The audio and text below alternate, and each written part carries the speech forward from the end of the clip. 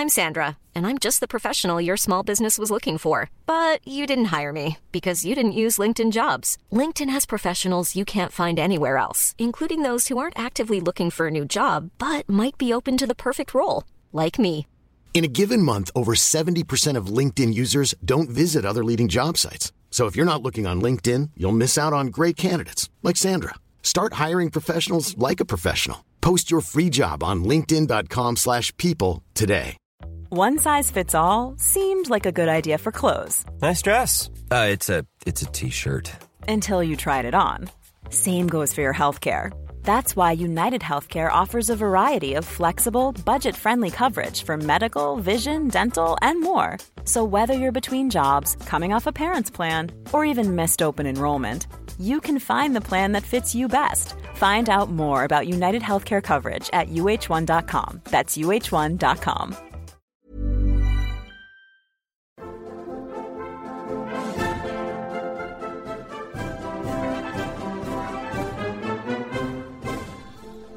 Welcome to the Gilded Age and Progressive Era, a podcast about the United States and the world in the late 19th and early 20th centuries. I'm your host, Michael Patrick Cullinane. In 1898, the United States went to war with Spain. The conflict sparked a debate over the identity of the United States. Is it a republic or is it an empire? Now, I don't want to diminish the empire building of the early republic in the sense that I think America has pretty much always been an empire of some degree or extent. There was the imperialism of Manifest Destiny. There was the Mexican-American War. There were the Indian Wars of the 19th century.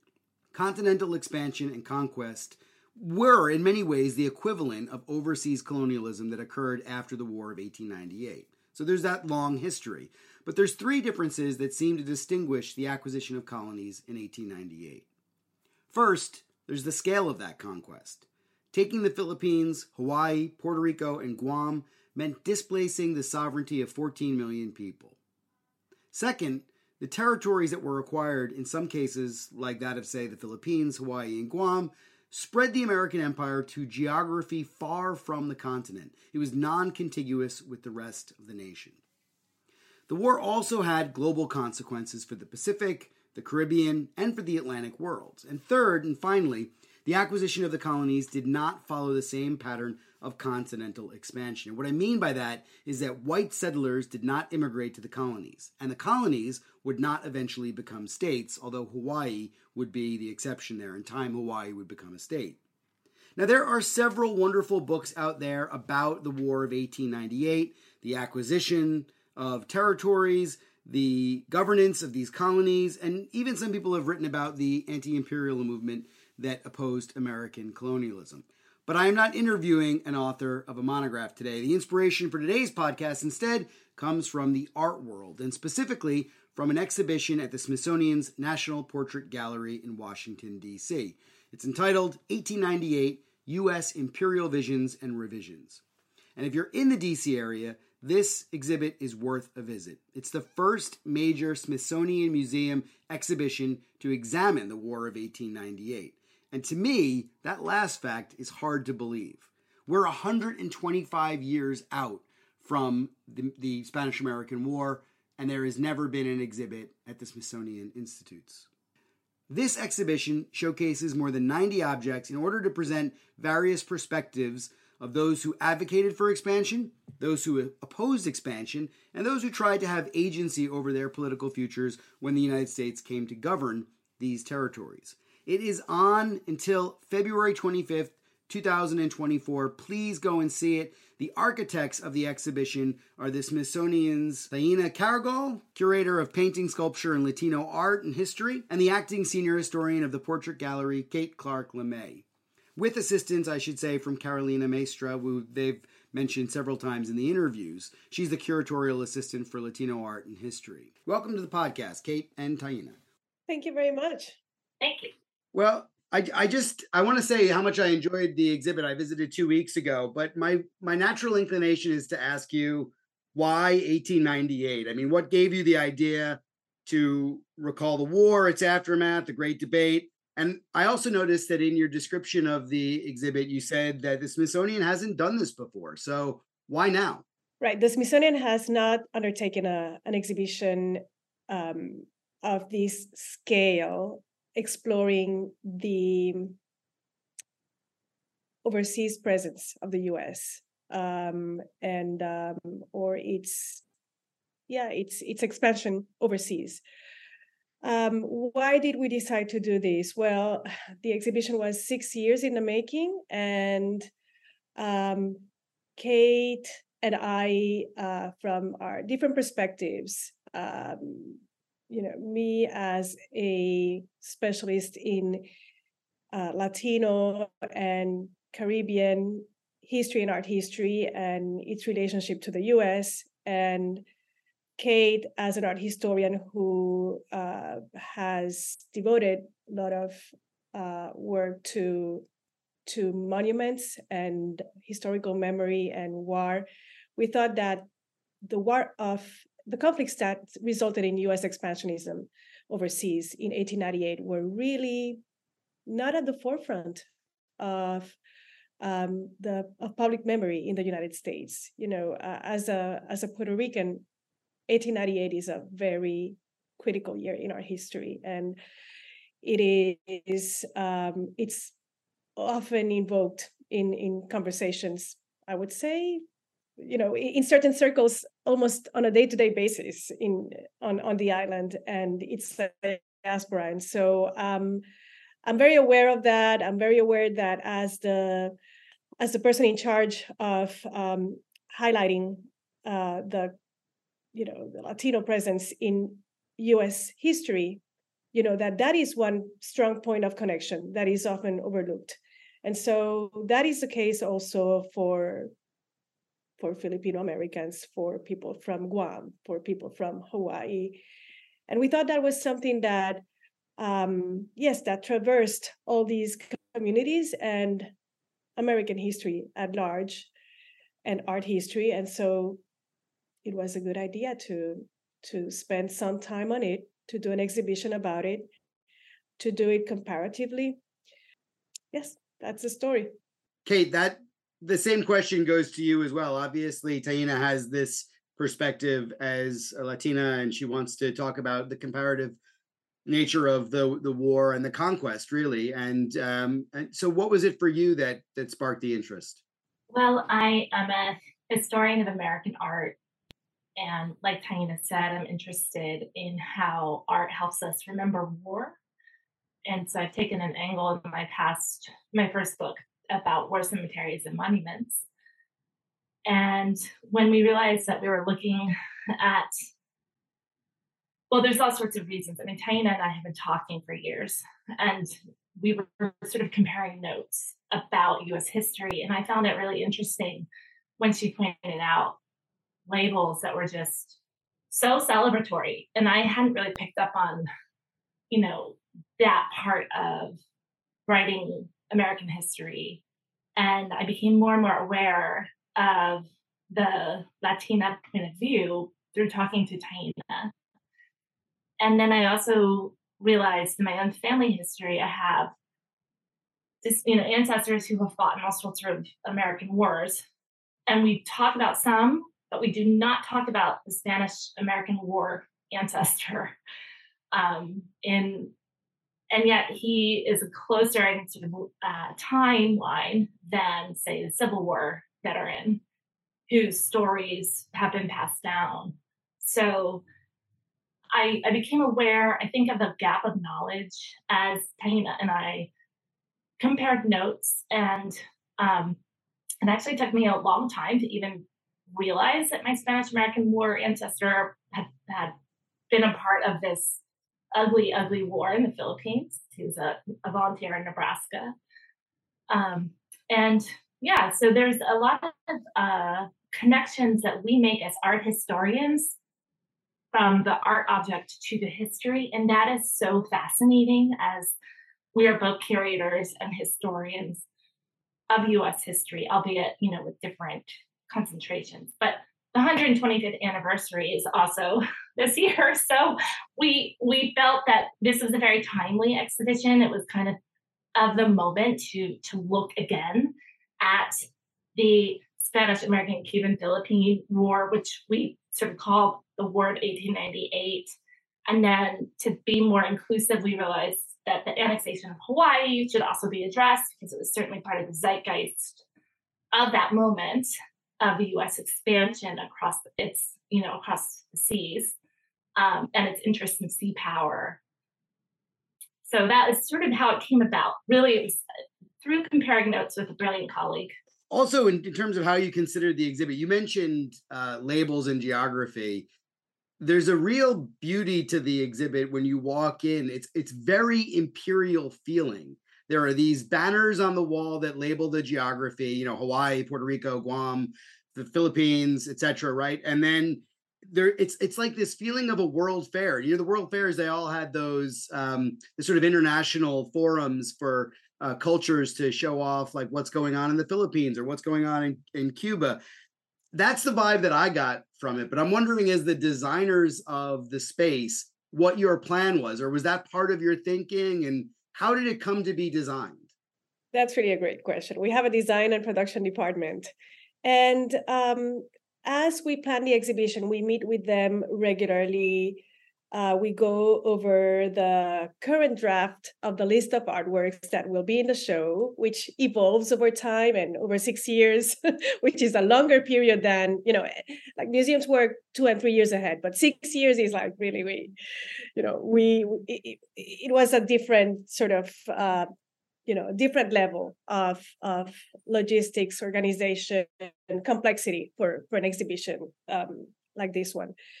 And as the design and production department started to to embark on their particular contribution to the project, which is to design the space, they came to us with some ideas. It's very interesting that their first idea was to use a color palette for the walls that was green and brown. And Kate and I looked at each other and we're like, but this is about the sea and the ocean.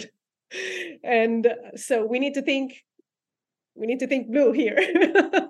And it's derived, tones, right? And so but then the conversation flowed very, very smoothly. They came up with that brilliant idea of using the banners to identify each geography. And that was, I think, very, very smart. Many people have asked us about those banners, and they certainly lend a feel that of world exhibition sort of feel. And however, we were very clear also that this was a delicate endeavor in terms of design too. By no means we would have wanted to create a field that was celebratory of this history, of course. We wanted to maintain a critical perspective on all of this, and that had to be reflected in the design too. So at some point also, like the text for the banners was like in diagonals, and it just seemed it gave a very different look to it, and that was not as somber. And we said, no, we need to go for elegant and somber and serious, because this is a history with repercussions until today that need to be probed. But also, the other element here that contributes to the design, but that it's separate from it, is the artwork. And Kate and I traveled to 74 collections around the world, to all these different places that were implied in what we call the conflicts of 1898. And by that, we mean that amalgamation of the War of 1898, the joint resolution to annex Hawaii, and the Philippine-American War. And we found some incredible artworks that bring that story to life. Yeah, I agree, actually. I did think, being the National Portrait Gallery, that there would be dozens of portraits from the usual suspects. And before we started the interview, we were talking about the John Singer Sargent portraits of Leonard Wood and Theodore Roosevelt and even Moorfield Story. But I was delighted to see some collections from Manila, and Puerto Rico. I mean, there's for example, the portraits of non-American combatants like Jose Rizal. I mean, can you say a little bit about these? I mean, fairly often, I mean, if the War of 1898 is forgotten, these combatants are definitely forgotten in American history, right? Yeah, Taina and I from the beginning knew that we wanted to tell this history that was grounded in the US, but from a comparative point of view that put on equal terms the points of view of the Philippines, Cuba, Guam, Hawaii, and Puerto Rico with the United States. And, you really cannot be a curator in 2016 thinking about this kind of project without being aware that the US, it should not be a US centric story. And Taina's personal experience growing up in Puerto Rico really helped us hone in on that. And then, the fact that she's fluent in Spanish as her first language, I think really gave us an advantage to understanding the points of view outside of the US. And then Taina was talking about all the travel that we did and the 74 collections. I mean, we made that effort. I went to the Philippines twice. I went to Hawaii twice. I went to Guam once, in order to familiarize ourselves with art of those places. Taina went to Spain. She made multiple trips to Puerto Rico. We both went to Cuba, which was an experience in and of itself, right? Because this sounds like torture, by the way. Your jobs sound really unglamorous and torture. Right? Well, it kind of was in a way, Michael, because we had to do this through the pandemic. And we were lucky that we got the majority of our travel out of the way. But going to Cuba in March of 2022, I was afraid I was going to get stuck there because of the multiple do a testament of like you had done a test, and then we had to do a test, with the only credit card in the island of Cuba to pay for it. But it was like a whole thing. But we were very privileged to be able to take the time to visit those places. Yeah. I mean, I know the job sounds like torture, and it's no, we're incredibly privileged to work in the art field because it's work that is inspiring on every day.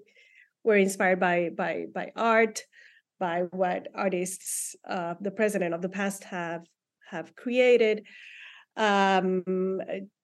Just to elaborate a bit on the difficult parts, this exhibition required a lot of fundraising to be able to do the trips that would make it possible. Kate and I had a very ambitious vision for this show in terms that we were not going to settle for a collection-based show on this chapter of U.S. history, because it was going to turn into just a futile exercise and one that would be celebrating this history and not probing it.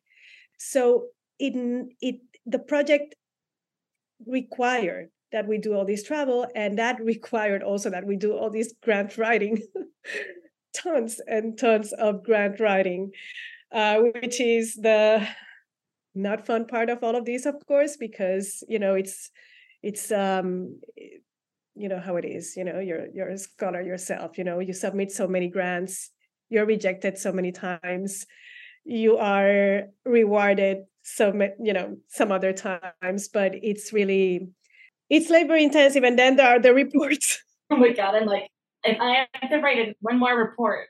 But again, to get back to the positive, we were successful in the grants. We got a $250K grant from the Mellon Foundation that we're especially proud of.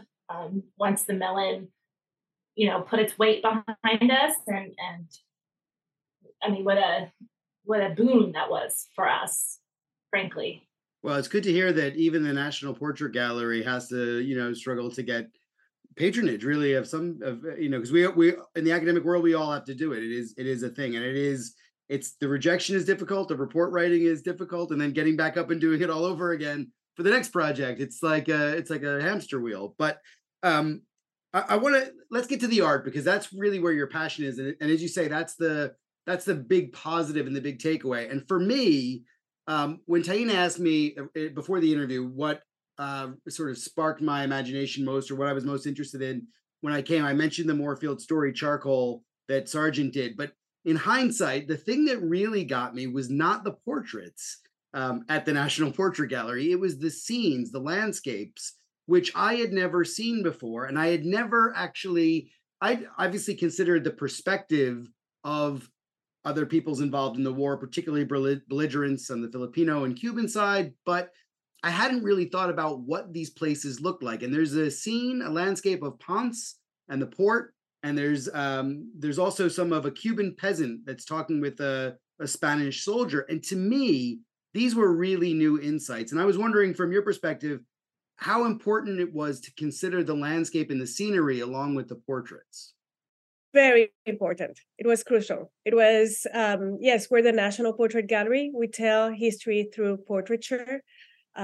We collect only portraiture. However, when we do history exhibitions, we do include in our shows sometimes other artworks or objects of material culture that are not portraits. And that was very important in this history because the way we decided to approach it was so expansive. And so it was going to be very unfamiliar for a lot of people, even for people directly affected by that history, who still remember the year 1898.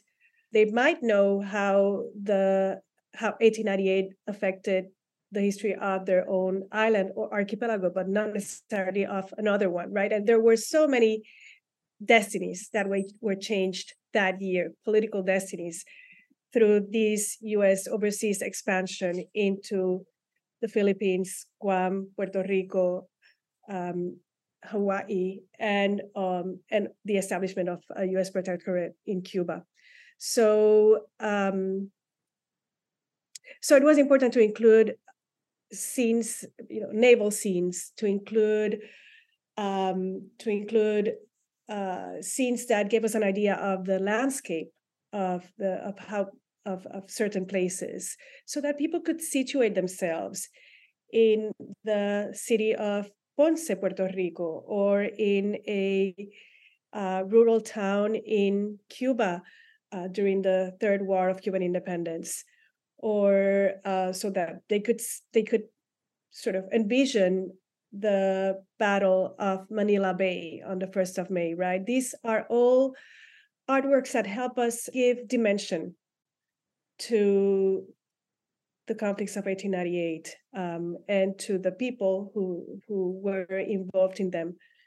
I mean, this was really fun for us, was to visit all these collections and kind of put our expertise as historians of art into selecting the works of art that would tell the best narrative, the most clear narrative, and yet through the best art. So we were able to work with curators from the Metropolitan Museum of Art, which if you are a curator out there, you know how hard it is to get them to agree to any loan, right? So Taina and I are very diplomatically strategic, because we wanted to make sure that we were able to borrow two of their treasures. It's called The Conqueror's Culebra Cut, and it's a painting by Jonas Lai that depicts the construction of the Panama Canal from 1913. And it's an incredibly modern work of art that captures the violence to the earth that was enacted through superior industrial technology that the United States employed. But it also captures the humanity of the workforce, who are kind of trudging out of this deep gash in the earth. And they're painted with not very much detail, but you can see the weariness in the slope of their shoulders. And it creates a real insight into what must have been a very difficult and sometimes treacherous experience for those workers, most of whom were from the West Indies. And then the other painting we brought from the Met and that we were quite proud of is the Winslow Homer painting, Searchlight on Harbor Entrance, Santiago de Cuba from 1902. And that is quite an homage to U.S. naval modernity in that it displays the use of the searchlight, which was invented in 1893.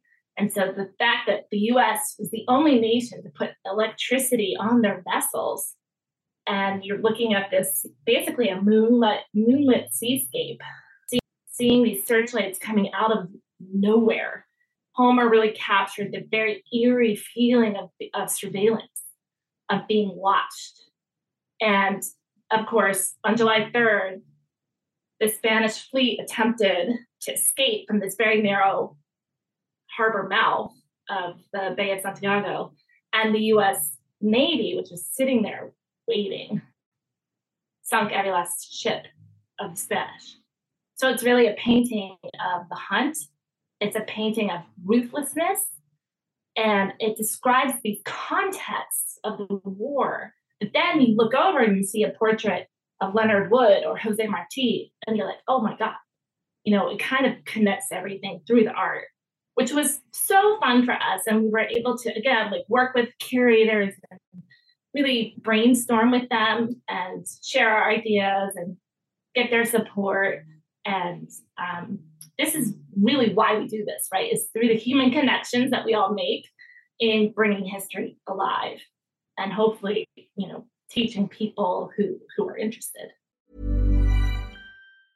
Hey, I'm Ryan Reynolds. Recently, I asked Mint Mobile's legal team if big wireless companies are allowed to raise prices due to inflation. They said yes. And then when I asked if raising prices technically violates those onerous 2-year contracts, they said, what the f*** are you talking about, you insane Hollywood ass f- So to recap, we're cutting the price of Mint Unlimited from $30 a month to just $15 a month. Give it a try at mintmobile.com/switch. $45 up front for 3 months plus taxes and fees. Promo rate for new customers for limited time. Unlimited more than 40 gigabytes per month. Slows full terms at mintmobile.com. I'm Sandra, and I'm just the professional your small business was looking for. But you didn't hire me because you didn't use LinkedIn Jobs. LinkedIn has professionals you can't find anywhere else, including those who aren't actively looking for a new job, but might be open to the perfect role, like me.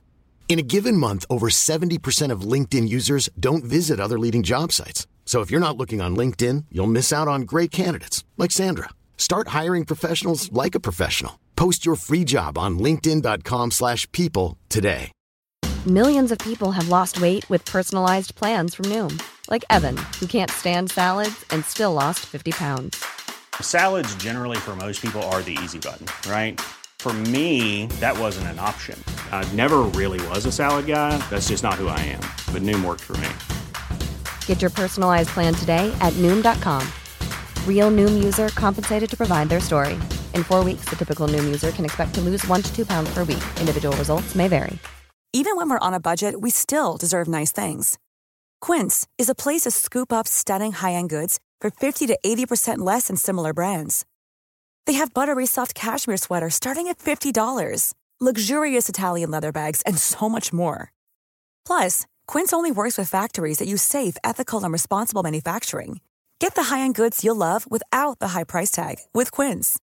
Go to quince.com/style for free shipping and 365-day returns. I think you've accomplished that. The portraits and the scenes really do. They have an important connection, and it comes through. It also comes through in other things, and not just the paintings, but you've got political cartoons there as well. And of course, this is the golden age of political cartoons. I was just wondering how you picked them, because I mean, there's been a lot written, I guess, about Cuba being depicted as a female maiden in distress, and there's millions of these images. How did you pick them? Yes, we chose just a few of them because there has been a lot written about those images. You know, when you speak about the visual culture of 1898, what comes to the forefront of people's minds is these cartoons, right? That infantilize new colonies that, yes, pictured Cuba as a maiden in distress, that very often had very racist depictions of the rebels, the revolutionaries in the Philippines and Cuba. And so we just chose a few of those. Notably, we have a drawing, a caricature of Uncle Sam surveilling and sort of claiming stake over Pearl Harbor. Towards the end of the show, we have another a famous cover of Harper's Weekly that shows all the new colonial subjects in a classroom. I think it's called Uncle Sam's New Class or something like that. But we try to not be too repetitive of what has already been said and to discover new dimensions. And so one of our favorite parts, because it was so wild and bizarre and perverse, was finding all these board games and objects that that were commercialized during the war to promote the war in the United States. That is just a selection. Kate and I saw much more. We saw puzzles. We saw. I still think about the shot glasses with the faces of naval staff of the U.S. Navy, and I have pictures in my head of people getting drunk with those. Well, incidentally, I don't know if you know this, but George Dewey was so popular that he had a cocktail named after him. And it is delicious, but it's designed to orange bitters that are supposed to taste like Seville and cardamom seeds that are supposed to have a taste of the Philippines. So, I mean, you're absolutely right. This is an incredible period of consumerism. I loved the board games. Yes. Isn't it weird? It's like you love them, but you kind of want to like Taina knows I've confessed to loving them, right? But at the same time, they're so perverse that it's kind of like I with hat in hand, I'm kind of like, yeah, I kind of really like these. But for me too, it's interesting. They draw a through line to like the war gaming that's done in professional military education and strategy schools, right? That are employed to this day within the U.S. military's teaching. That's interesting. I hadn't even considered that. I just saw the bright colors and the sort of gamifying of war, but that's fascinating. I hadn't realized that. And Dewey had a lot of things named after him. Roosevelt would have, Leonard Wood. I mean, did you stumble across things that, like, for example, I know there was a washing machine named after Commodore Dewey. Did you find things that you just couldn't fit in the space that you had? Oh yeah, all the time. Yes. And that was like Taina, you remember when we would sing to each other, Dewey, because it was like this sheet music. We have all these insider jokes for our 6 years of working together that, only Taina and our curatorial assistant, Carolina Maestra, will now understand. Everyone else would probably think I'm nuts. But I actually, we saw, Taina, you should talk about your trip to the Wolfsonian. Right. Thank you. The Wolfsonian collection, the Wolfsonian Museum of FIU, Florida International University in Miami, it's a museum of propaganda, and it has an incredible collection around the War of 1898.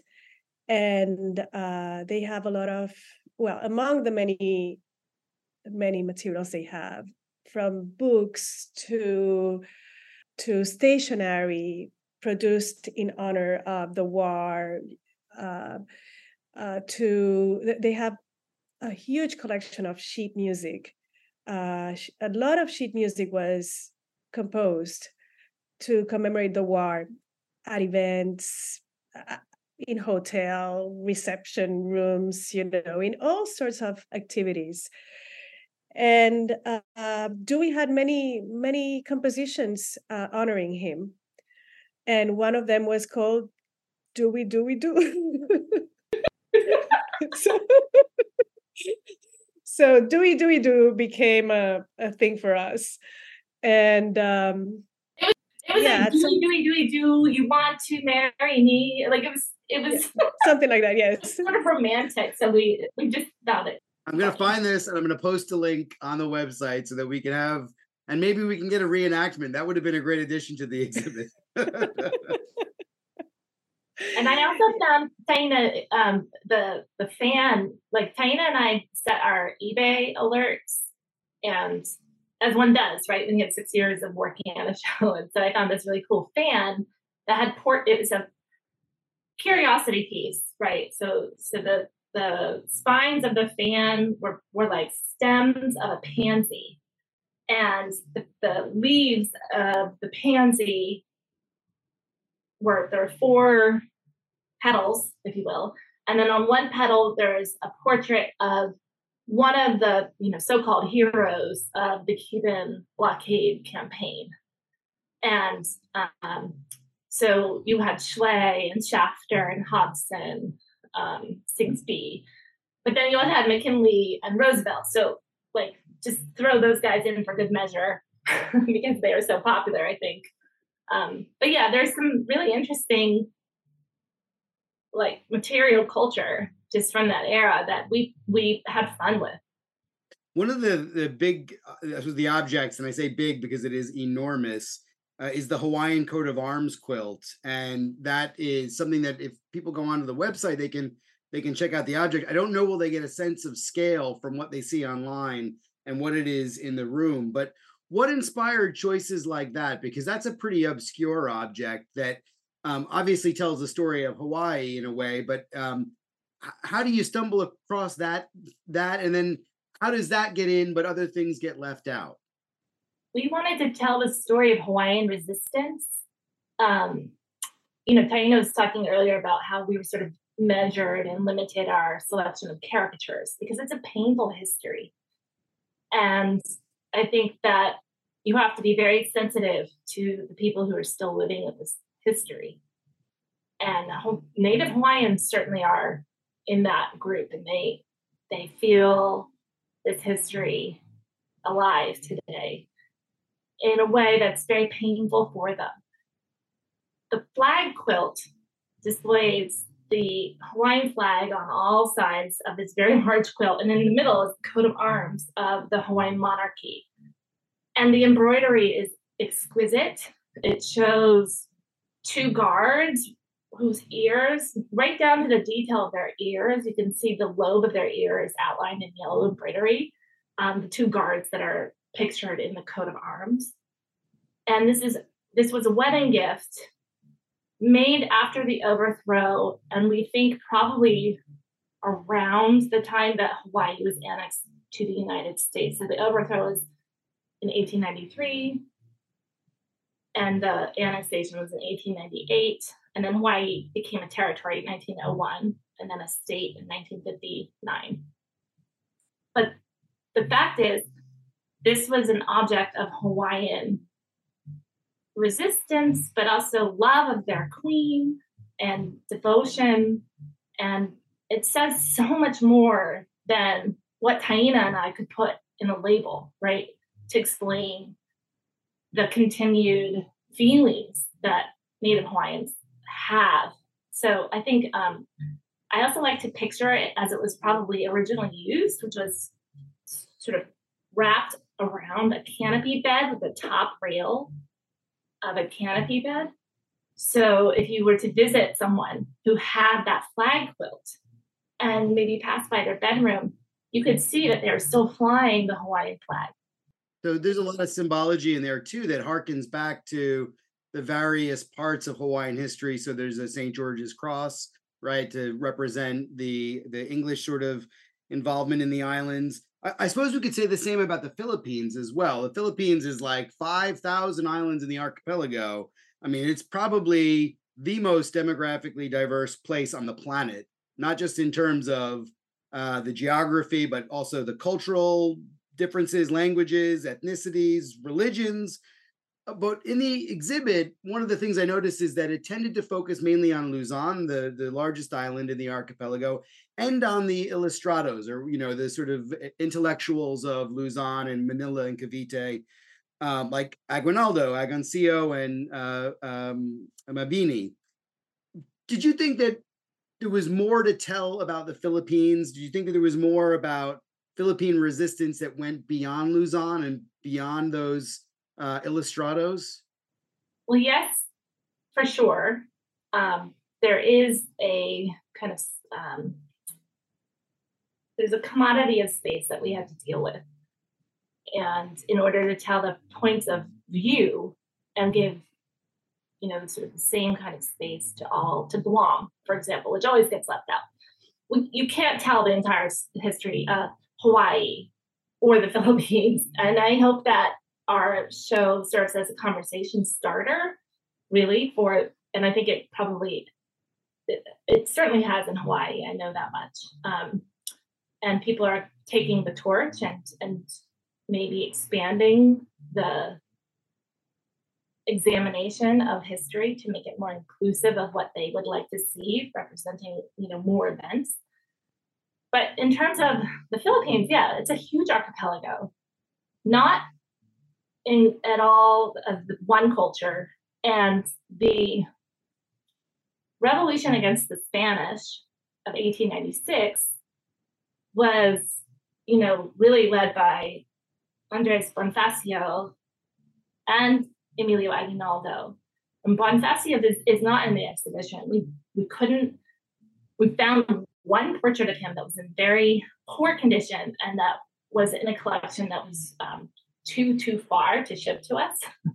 It was too costly. So we decided to kind of do an overview of the insurrection against the United States. But to tell where that came from, you really need to talk about Jose Rizal. And then to talk about where it went, you need to address guerrilla warfare. So we kept it as tight a narrative as one possibly can, to not lose the thread of the 1898 exhibition goals, which is really to highlight that year. Yeah, I think that's a fair enough, curatorial decision. I think there is so much to cover, which is almost the point that I'm making. I don't think, I think you have struck a narrative here, and I think it is that there are many perspectives, and this is not a criticism of it. I wonder myself about the Philippines. I wonder about, are there portraits out there of the Sultan of Sulu? I mean, I don't know, are there? And I think that in itself is an interesting question. From the 16th century? Yeah, actually, well, I mean, there's a posthumous kind of representation of him by Juan Luna that we include in our book, actually. It's a really beautiful representation of the agreement between the Sulu, the Sultan, and the Spanish. We found the kind of armor, something very similar, at least, to the kind of armor that he was wearing.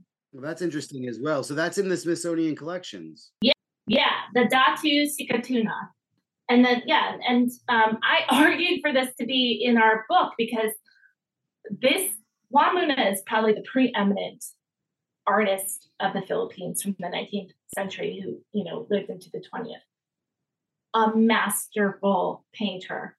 His name should be known by everyone, but he's kind of, underrepresented. This is such an interesting kind of brings to life that detail of the Sikatuna's outfit. No, and the book does include much more than that's in the exhibit. I think that's a good thing to point out. And this just gets to my point about my broader point about, is 1898 just too darn big? And what I mean by that is, one of the portraits that I saw was the Supreme Court Justice John Marshall Harlan. And it made me think of, and I don't know, I think you may have mentioned it but I can't remember, the Insular cases, which are ruled in 1901, and they have an extreme bearing on the territorial sovereignty of all of these places, including their relationship to the United States. And I mentioned Moorfield Story's portrait, and I thought of that long history. And I mean, can you cover all this? You mentioned Panama is in the exhibit as well. And, where do we draw the line on what gets in and what gets out? I know I've been asking that question again and again, but it's kind of like, I wish you could take over the whole floor and do 1898. We did talk about that, of doing our own we had expansionist desires ourselves, of taking over the museum with this show. Something we regretted to not cover was contemporary art, because there's a lot of contemporary artists from the current or former territories of the United States who are still making artwork about it. And so, yes, that is also covered in the book, in my essay. But yes, it's a really good question, Mike. I mean, it was very hard to delimit the scope of the exhibition. We knew 1898 was the flashpoint. Something that was very important to both of us was to have sort of an elastic timeline, which is the one we applied through the show, right? And as you go from gallery to gallery, from bay to bay, rather, because in the space, we wanted to start the history of each geography of Cuba and of Puerto Rico and of Hawaii and the Philippines before 1898. It had to start before 1898. We needed to provide some prior context in order to make it clear that these people and places did not come into existence in 1898, through U.S. expansion. They had their own political developments, cultural developments. Things were happening there before. They had their own decolonial struggles. And then, yes, we wanted to then shine a light on the turning point that 1898 represented for them. We sort of took a case-by-case approach to how far into the 20th century we went in each gallery. Something we do when we do the tour, when we tour people through the space, is that we are able to elaborate more on what happens in the 20th century, right? But well, the one thing that struck me about what you're saying, Taina, is that when you're leaving the gallery, there's the video of the Rough Riders, which is an interesting sort of epilogue to the gallery, and sort of saying that this is the start of the American century or something like that. Yes. Sure. Indeed. That sounds good. So the start of the American century, it's Theodore Roosevelt, who you've written a lot about, and who has a very sizable ego, and is. It's also the first time. Really, it's the first time that film was used to record a war. And Taina, yes, but it has. But there's this funny contradiction, right, in that film, that, yes, it's the first time that film is available to record a war, but that's not a scene. It's a replay. It's a reenactment. It's the 1920 film from the short movie, wasn't it? It was called The Rough Riders. No, it's actually, it's from 18. It was made shortly after the war, but it was made in Orange, New Jersey. The reenactment is in Orange, New Jersey, and it's of a battle in Cuba. So just look at the trees. They're different in New Jersey as opposed to the Hollywood before Hollywood. But yeah, I know what you mean. And yes. And in the show, I just want to say that with the insular cases, I mean, that is a huge point that Taina especially delved into, and we recruited for our audio component Judge Helpe to speak about the legal aspect of John Marshall Harlan's case. The insular case is that John Marshall Harlan actually loaned dissent in the insular cases, Down versus Bidwell. Right. He authored the dissent opinion, and I know you've also written about this, Michael. But yes, so that was important for us as a pointer, really, to the 20th and 21st century. These are very consequential cases, and some lawyers who are invested in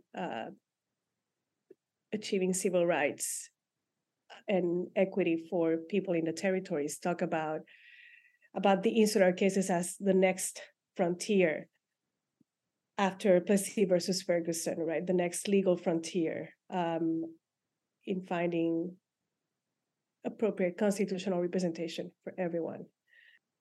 Kate and I really had an amazing experience co-curating this show, also with the assistance of Carolina Maestre, and it's once you work on this for years, you have to do an incredible amount of research with the goals that we put on that we impose on ourselves, of doing this comparatively.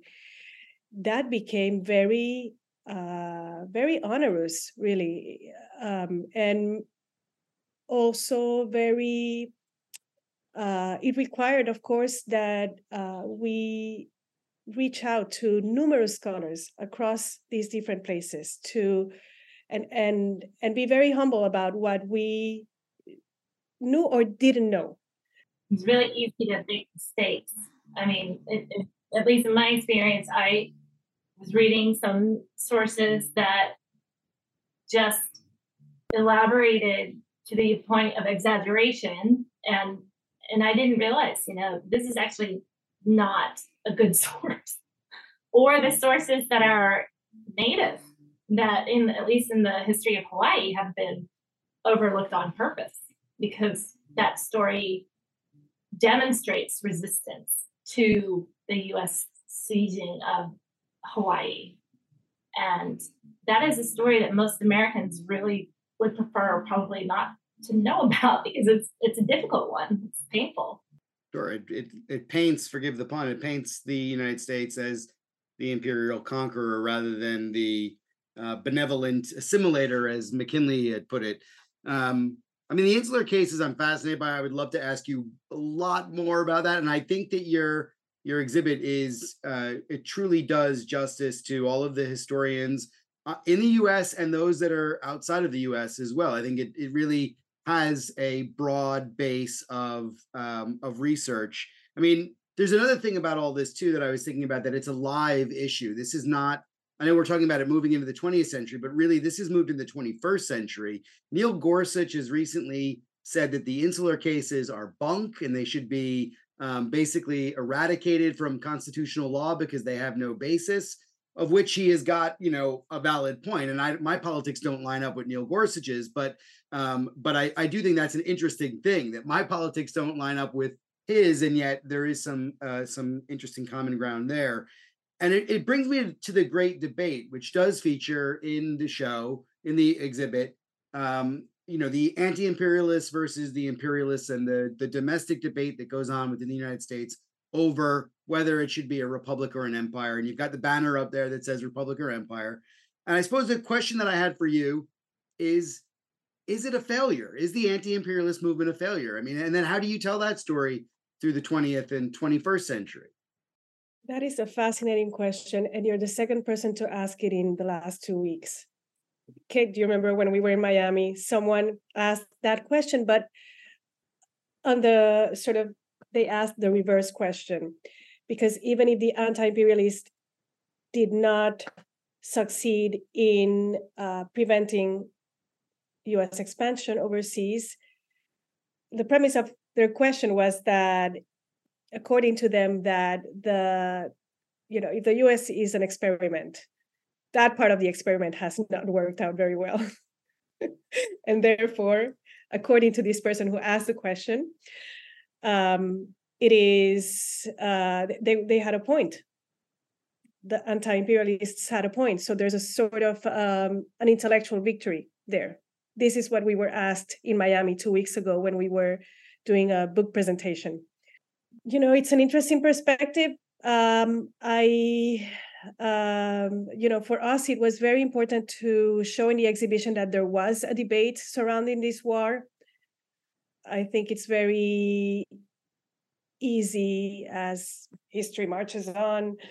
And of course, with the huge amount of books that were produced immediately after this war and for the next several decades, celebrating this war, it's easy to remember it as as a victory, and to never question that, whether, it was positive or negative, or, what are the things that are still unresolved from this war.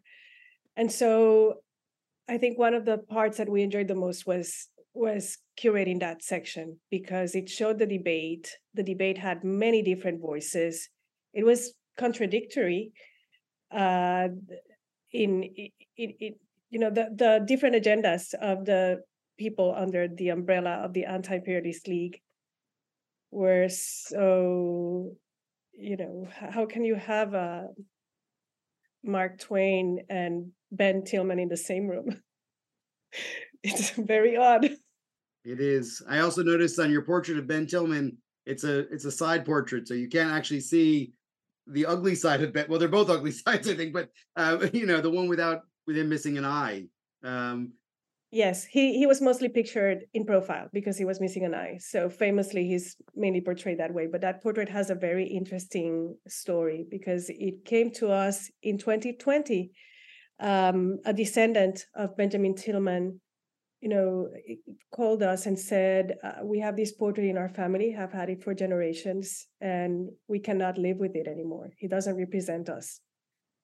And Kate and I were like, wow, he can be in our show. He's a really important part of the story, within the anti-imperialist movement. We would be remiss not to tell that part. We don't have another portrait that represents it. And so that was really fortuitous. It's a great juxtaposition of having the likes of Moorfield Story, the founder of the NAACP, nearby Ben Tillman, who admitted to stuffing ballot boxes and taking part in political violence against African Americans. I was going to say a little bit about did the Anti-Imperialist League and movement fail? And I don't know, but one thing that it brought to mind is how during the Philippine-American War, the Filipinos were fighting guerrilla warfare style against the U.S. soldiers.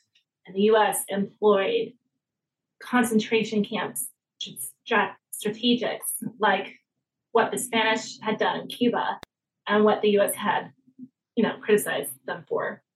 That knowledge, because it was essentially a war that the U.S. was losing or not doing very well in, that knowledge of that war was not really put out there. And so,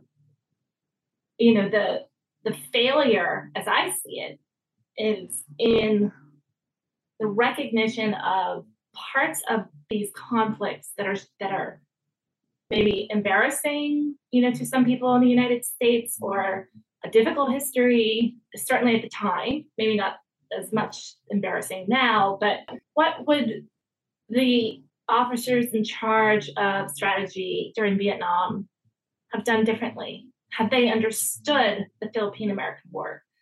And likewise, Afghanistan, I just think that there's some parts of this history that have been so dulled to American memory that it has been to our disservice as a nation. And that's not, that should be a lesson about sort of why history matters. and I think that is the big failure of that moment, really, was to preserve the history in a way that people understood it better. Sounds like you've got your next exhibit here, right? From maybe the Indian Wars to the War of 1898 to Vietnam to the global war on terror, America, anti-insurrection. I mean, I know you're going to be depressed, doing more research on that. I want to ask you one last question, because we're running short on time. And I think this is quite possibly one of the most important questions I'll pose to you, which is, how do you think that galleries like the National Portrait Gallery tell our history different than the books do? And I mean, it's interesting that, it's the 125th anniversary of the war, and yet there aren't that many books that I can see out there that have been released to talk about the war. And yet there's this exhibition that's on that is doing the heavy lifting. So how does it do it differently? I think Taina and I are biased because we're art people, right? So it's an experience. It's a phenomenological experience to walk through a gallery and to be confronted with a portrait of Queen Liliuokalani. It's right in the sightline behind McKinley. She overshadows him. And that is honestly such an interesting visual to contemplate, maybe to wrestle with, to spend time with. And so when portraiture comes face to face with you as a viewer, and you see people with their dignity, kind of being presented, and you understand a little bit about the biography, I think it's a bridge through time in a way that books don't necessarily have the same connection to the reader sometimes. I mean, we all love books, right? I'm not, but I think it's just a different experience in a sense that the sensory experience of an exhibition like ours is unforgettable. And people are going to be thinking about it, for time, year after year, we hope. What Kate just said was absolutely beautiful and captures it beautifully. I think the only thing I would add is that for a long time, the museum repeated the history that was in history textbooks in the most conventional way, I would say, and I think the 21st century has brought an energy of renewal in museums, particularly that have national missions. Certainly in the past 5-6 years, but also in a stronger way after 2020. However, we have to remember that this exhibition was in the books before that, and I think that that's something to make really clear. We've been thinking about it for a long time already. We're doing a show in a museum that understands that it needs to probe chapters of history that have not traditionally been probed. And so, that it's important to ask, to go into difficult chapters, into violent chapters, into chapters where the aims of the nation ran in contradiction, as it was said, not by me, but in 1898 by the anti-imperialists, in contradiction to some founding principles. And so it's important to examine that, right? And I think, we're lucky to be working in this time in history where it is possible to do a show like that. Being beautifully put by both of you. And thank you very much for joining me. The exhibit is on display until February 25th, 2024. Kate LeMay and Taina Caragol, who I'm going to get the enunciation right at some stage, are the architects of this beautiful exhibit. And I would encourage everyone to go out and visit it. And thank you both for joining me on the podcast. Thank you so much. It was wonderful. Well, that's all we have time for. Thanks for listening. You can follow the Gilded Age and Progressive Era on Twitter or on my website, michaelpatrickcullinane.com. Please consider subscribing or reviewing the podcast wherever you listen, because it really makes a big difference and helps direct others to the show. I hope you'll join me again for the next episode.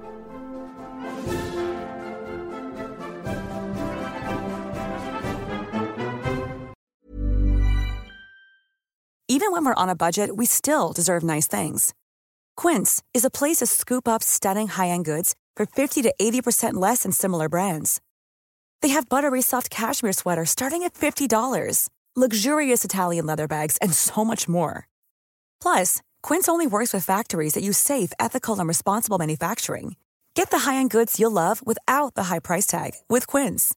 Go to quince.com/style for free shipping and 365-day returns.